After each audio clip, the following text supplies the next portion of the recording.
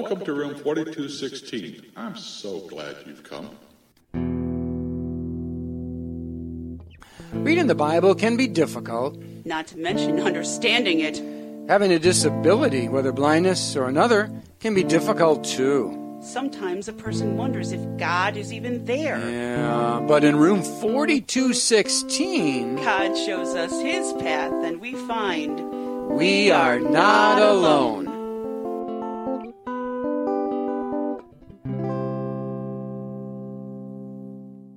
Hi, Cecilia. Hi, Pastor Dave. How are you doing? I'm fine. I missed being here last week. Yeah, circumstances were such. Your computer crashed. Yeah. Do anything interesting during the little bit of longer in between? Yeah. Well, always doing interesting things. Yeah. I was playing around on yet another iPhone app called HSW, or How Stuff Works, and they've got lots of different articles and such, and they've also got quizzes. Quizzes? Yeah, and I'm a fan of the show MASH. You ever watch that? Like MASH. Oh, yes, me too. Yeah. My favorite are the later seasons, but the earlier seasons are good too. And there's several MASH quizzes on there, and I forget which one I was taking now, but it reminded me of one of my favorite episodes. The episode is called Tuttle. Tuttle. Very early in season, or in the show, it was season 1. Okay. So, Hawkeye and Trapper want to help the local orphanage to get some extra supplies. And they know they can't do it on their own request, that people won't go for that. So they start, as they often do, they start scheming. Oh, they do. And they invent this character whose name is Tuttle. Tuttle was Hawkeye's childhood imaginary friend. And they start asking people for money for Tuttle on behalf of one of his favorite causes. And, oh, well, you've heard of Captain Tuttle. Surely you've heard of Captain Tuttle. Everyone's heard of Captain Tuttle. and first one person, then another, Henry Blake and they're Frank all Burns. giving, And then Houlihan says something about, well, you two just are just jealous because you could never be as great as Captain Tuttle is. I know Captain Tuttle. And so things spiral more and more out of control. I can imagine their schemes do get out of control. Yes, they do. Until one of the generals wants to give Tuttle a medal. Well, what are they going to do? Yeah, he's an imaginary guy. So they have to fake his death. Another scheme. And in the course of the episode, it's learned that Tuttle has a bunch of back pay. Oh. So, what is his last wish? That his back pay should be donated to the local orphanage. And so, their scheme comes right in the end. If you can call scheming right. If scheming is right.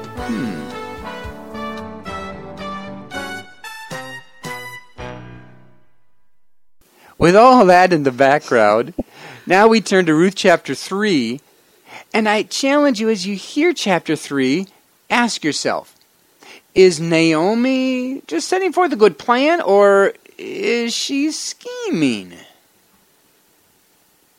One day Naomi, Ruth's mother-in-law, said to her, "My daughter, should I not try to provide a home for you where you will be well cared for?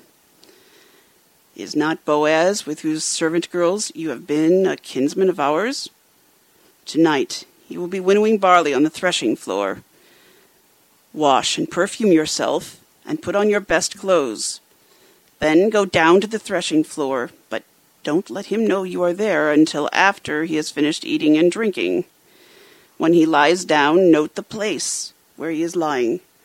Then go, uncover his feet, and lie down. He will tell you what to do." "I will do whatever you say," Ruth answered.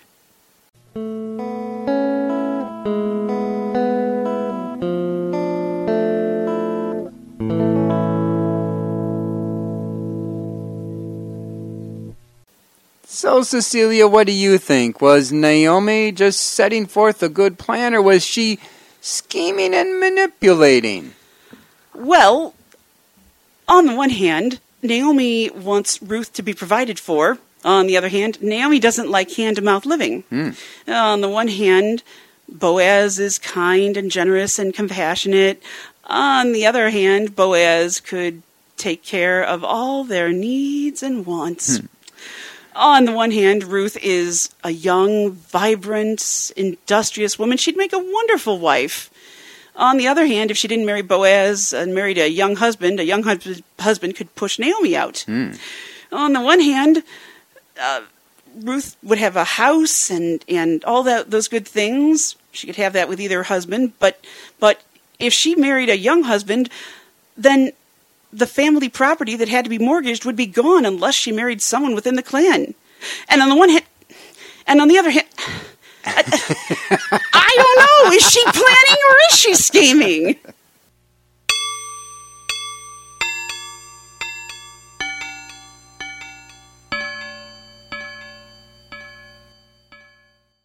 Well, Cecilia, before I try to answer that question, let's read on a little bit more. Because quite honestly, before one can determine whether it's a scheme or a good plan, one needs all the information. All right. Then we'll pick up with verse 6. So she went down to the threshing floor and did everything her mother-in-law told her to do. When Boaz had finished eating and drinking and was in good spirits, he went over to lie down at the far end of the grain pile. Ruth approached quietly, uncovered his feet, and lay down. In the middle of the night, something startled the man, and he turned and discovered a woman lying at his feet. "Who are you?" he asked. "I am your servant Ruth," she said. "Spread the corner of your garment over me, since you are a kinsman redeemer." "The Lord bless you, my daughter," he replied. "This kindness is greater than that which you showed earlier. You have not run after young men, whether rich or poor. And now, my daughter, don't be afraid. I will do for you all that you ask. All my fellow townsmen know that you are a woman of noble character. Although it is true that I am near kin, there is a kinsman redeemer nearer than I. Stay here for the night, and in the morning, if he wants to redeem, good, let him redeem. But if he is not willing, as surely as the Lord lives, I will do it. Lie here until morning." So she lay it down at his feet until morning, but got up before anyone could be recognized. And he said, "Don't let it be known that a woman came to the threshing floor." He also said, "Bring me the shawl you are wearing, and hold it out." When she did so, he poured into it 6 measures of barley, and put it on her, and then he went back to town.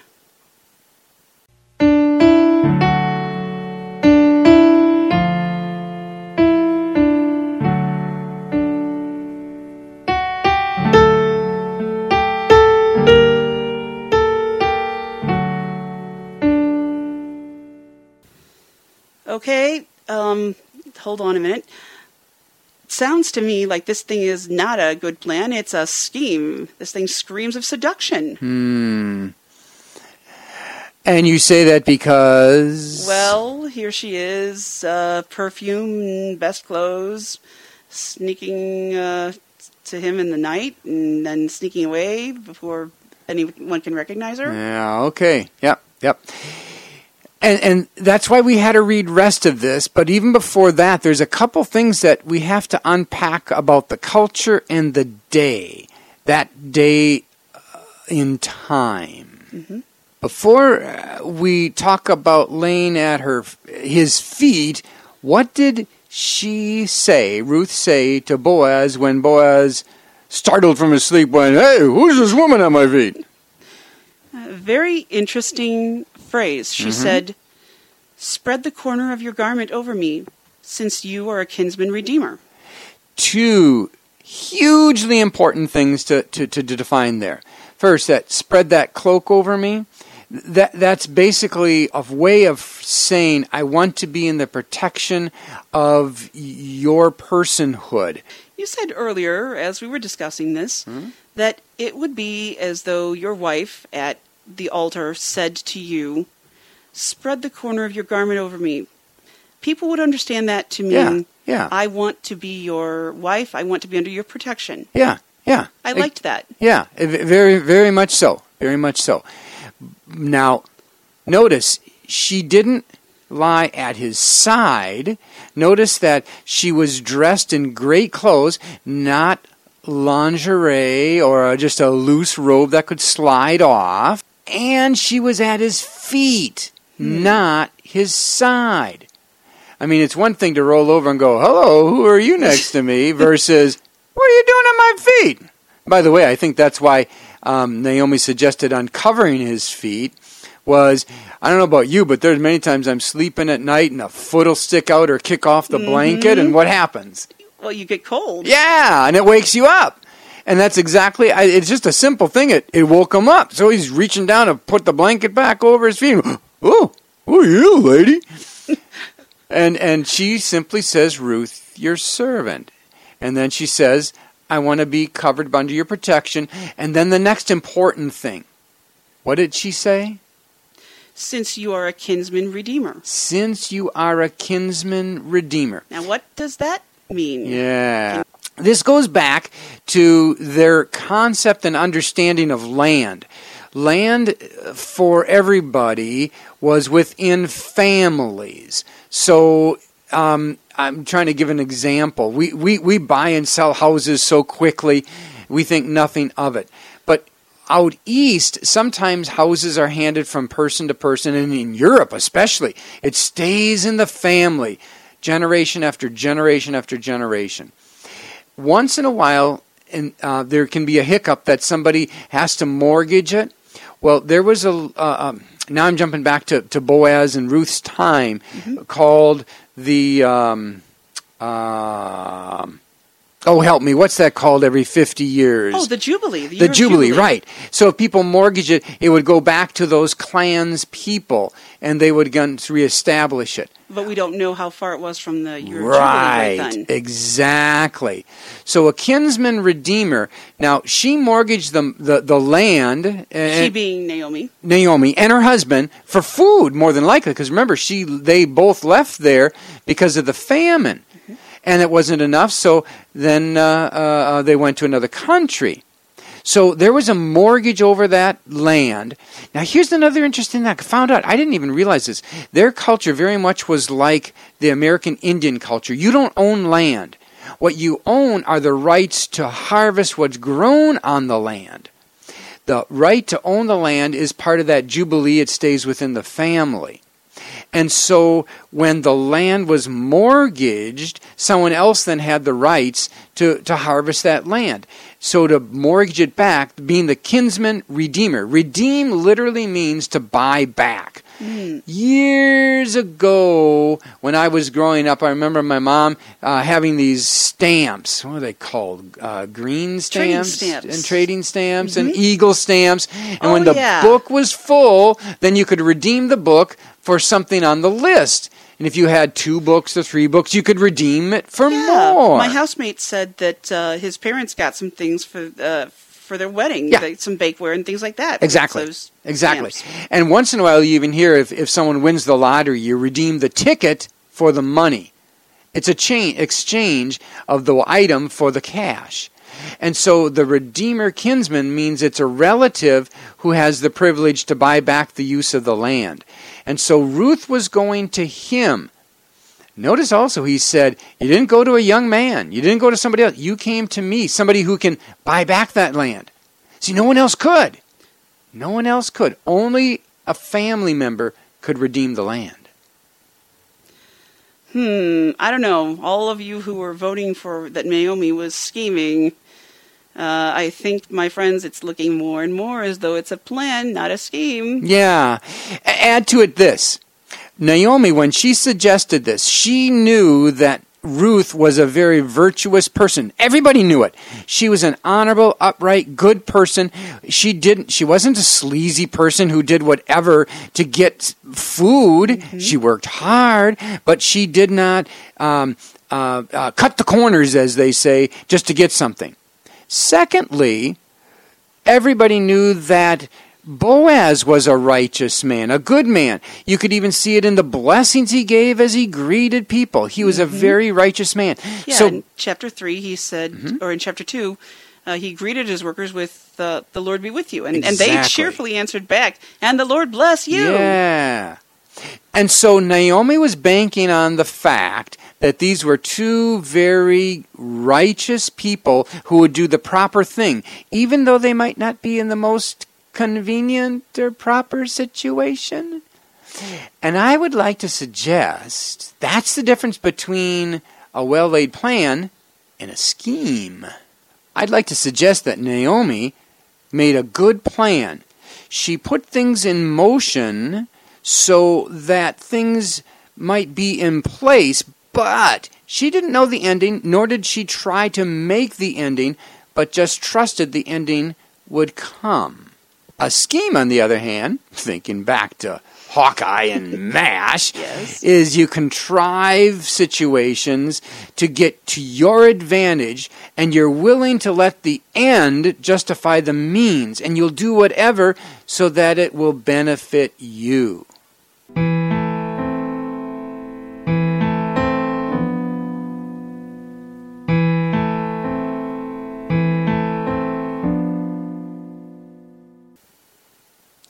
I have an idea. Yeah?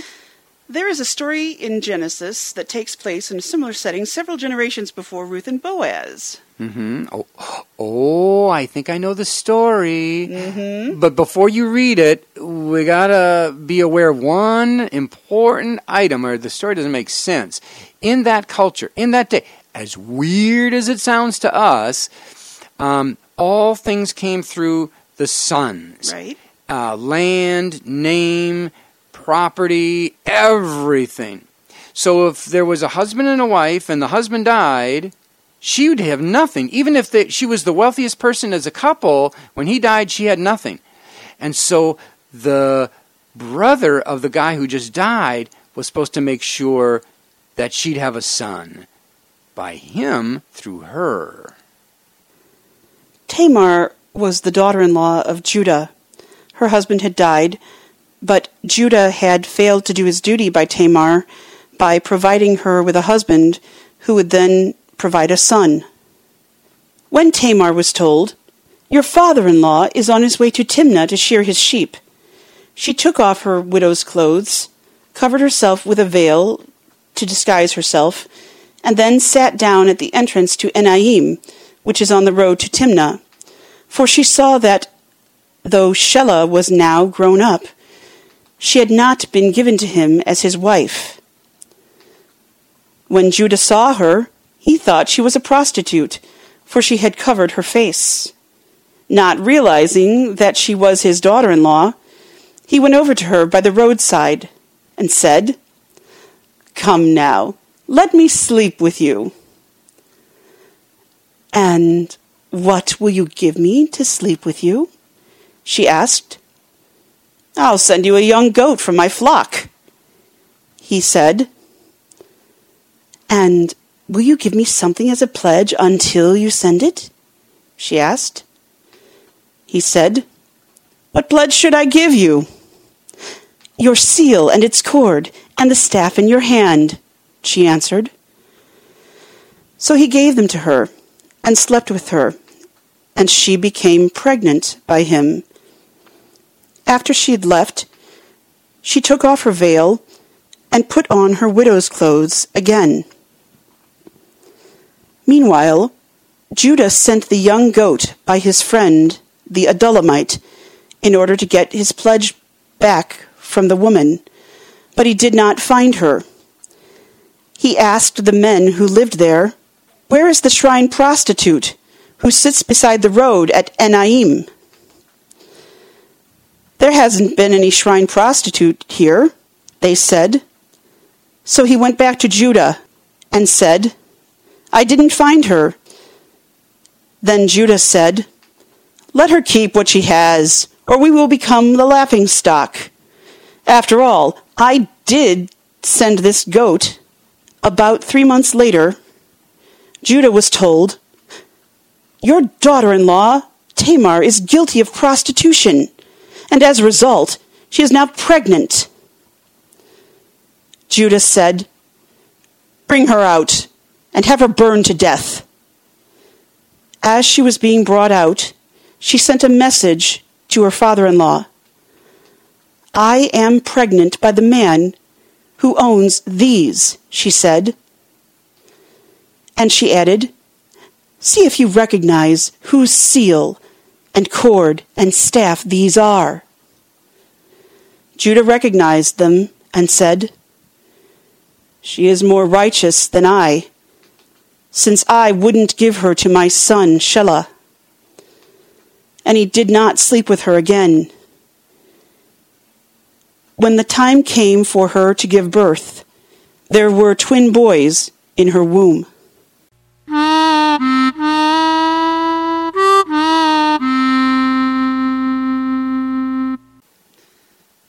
Pastor Dave? Yeah. We had a problem here. It's after 5 o'clock, and my paratransit's about to arrive. Oh. You know how picky they can be. Yeah. Well then, hang on, listeners, as Cecilia transfer heads on locations. out.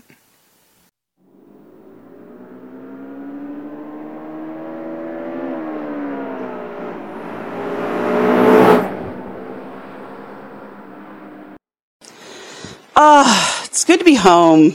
Well, here we are at my house now instead of Pastor Dave's study. So you may hear some different sounds in the background, but we'll just wait, and Pastor Dave should be calling at any moment.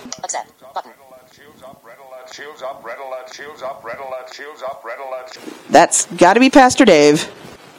Hello, Pastor Dave. Hi, Cecilia. You made it home safe and sound? I did, yeah. Good. Any interesting conversations on paratransit? No, I played solitaire. No, you played. I did. You like solitaire. I do, yeah. Okay. Well, I'm glad you're there.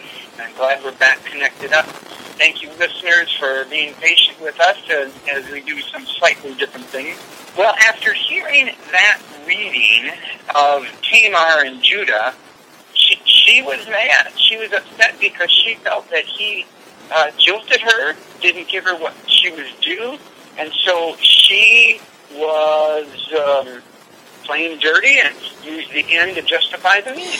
She obviously, too, must have known what his morals were like. Otherwise, Indeed. she wouldn't have thought of that scheme.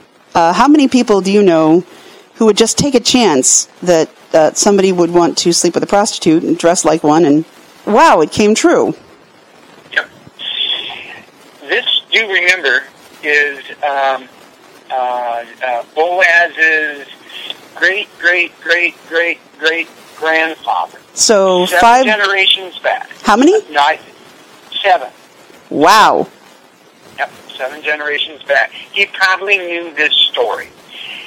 And so, I don't know whether Boaz, as he was surprised by Ruth at his feet, thought about Judah, but certainly there is a great comparison and a difference between somebody who was virtuous, both of them, Boaz and Ruth, versus Tamar and Judah, who were not. And that, I think, is the real difference between a good, godly plan and what I'm going to say a scheme. I'm using that word in the worst sense, that there's a manipulation to get what you want. You know what I think of when I think of a scheme? We were talking about games a minute ago. And one game that we love to play around here with my housemates and with me, and we keep threatening to bring you in on it, is Monopoly. Oh. And I played Monopoly years ago. Yeah. Mm-hmm. And in Monopoly, the idea is to get one person over a barrel so that you've got something that they desperately need, and so that you can get something from them that you want. And so whether I have a real interest in one of the green properties, for instance, that's North Carolina and those, maybe I'll buy it because I know that you have the other 2 green properties, but you also have 2 properties that I need. Well, you can't do anything with those properties unless I sell you the other one. So that's a scheme, isn't it? You bring in the game Monopoly. In some ways, this is how people do run business, is rather unethically. I'll get what I want when I want it. The end justifies the means again. Correct. Now, in Monopoly, the game is almost set up that you have to play that way. It's hard to play it and not be friendly. Look at the game instead of Monopoly, the game of life. Mm. And that game of life, which is another board game and where you do certain things, it's not pitting you against others so that you can gain an advantage. And this is really what part of this whole chapter demonstrates to us in our daily life. Naomi was a virtuous woman, as it reflects. She set things in motion, trusting on people's virtues and not putting them over a barrel that they have to comply. That would be manipulating. Mm-hmm. She just helped get Boaz and Ruth in a quiet spot together so that Ruth can say, "Be my kinsman redeemer." And Boaz realized both he could have been compromised, he could have been misused or manipulated, but he saw, and that's why he said, "This is more kind than the first," meaning Ruth's generosity in coming with Naomi and being her caretaker. And so Boaz is acknowledging, again, Ruth's kindness. Mm-hmm. This is a challenge for us in our everyday life. Are we going to play Monopoly? Are we going to play life?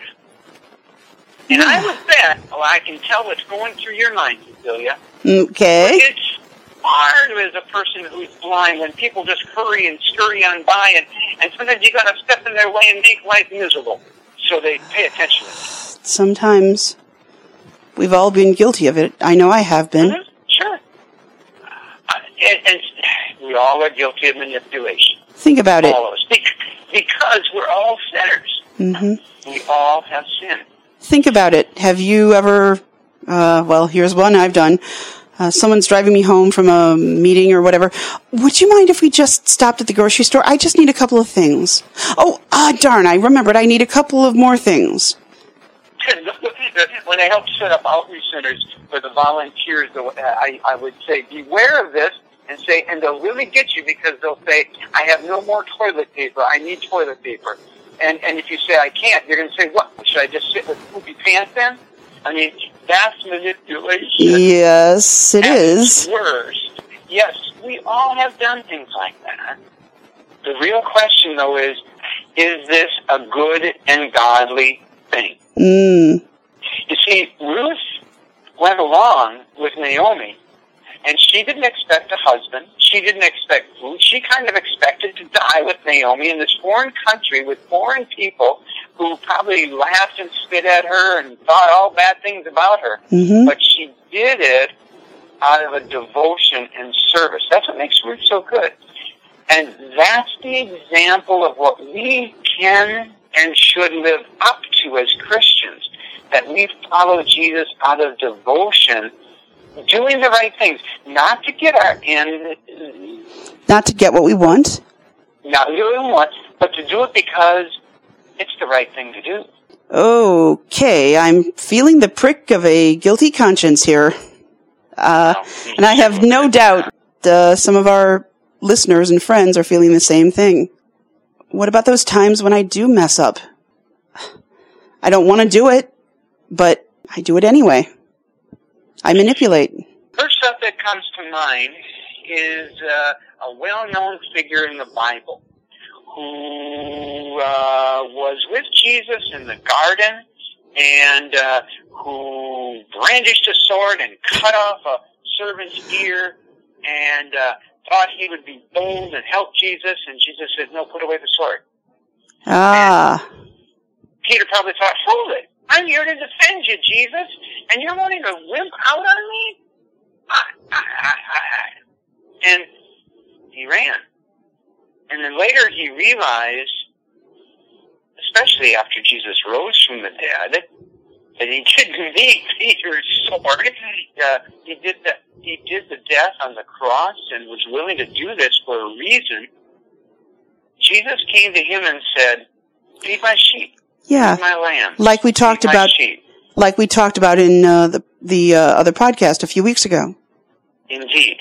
Jesus does forgive us, and he embraces us and continues to use us and helps us now in a better response.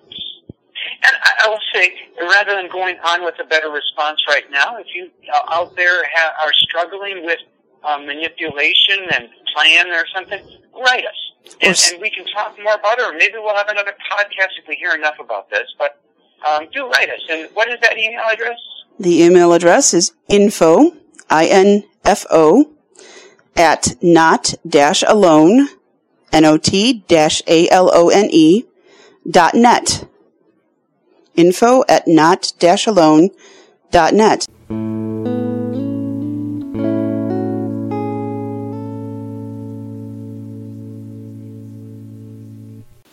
As I was heading home, Pastor Dave read the last 3 verses of Ruth chapter 3. When Ruth came home to her mother-in-law, Naomi asked her, "How did it go, my daughter?" Then she told her everything Boaz had done for her, and added, "He gave me these 6 measures of barley, saying, 'Do not go back to your mother-in-law empty-handed.'" Then Naomi said, "Wait, my daughter, until you find out what happens, for the man will not rest until the matter is settled today."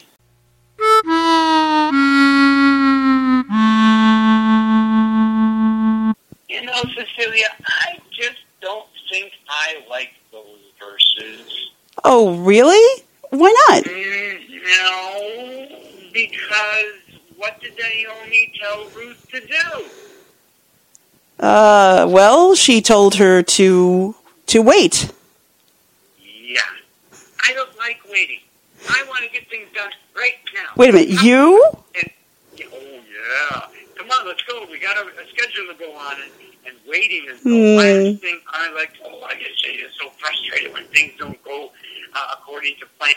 I don't like waiting. I have to wait, but I don't like waiting. I know. I'm not in control. I know how you feel. Yeah, it is very, you do feel very out of control. I know that's the way I feel. Very. And you know, God never said waiting would be easy. But one thing he does assure us of is what Peter talked about. The same Peter who was, he had his own plans, his own schemes. Same Peter that denied Jesus, the same one that was told, "Take care of my lambs." He said in 1 Peter chapter 5, verse 7, "Cast all your cares on him, for he cares for you." He cares for you. Peter would know something about casting, being a fisherman. Yeah, that is a word from fishing, and it literally means to throw overboard. And that's what we're supposed to do with our cares, our worries, our frets, when we have to wait. And I guess, that's what Naomi was trying to tell Ruth. Let's just wait on the Lord, because the Lord ultimately is the one who works things out. Okay. I'll wait. Well, the other thing, as we wait for the next podcast, as we wait for comments from our listeners and friends, as we wait for the hard things in life, we can always remember we are not alone.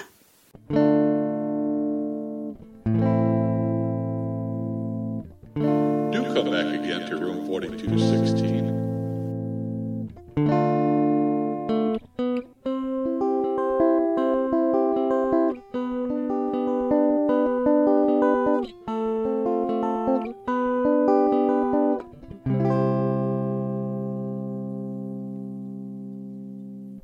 Credits. The theme song from MASH, and our interlude musicians, Terry Nord and Robert Vaughn.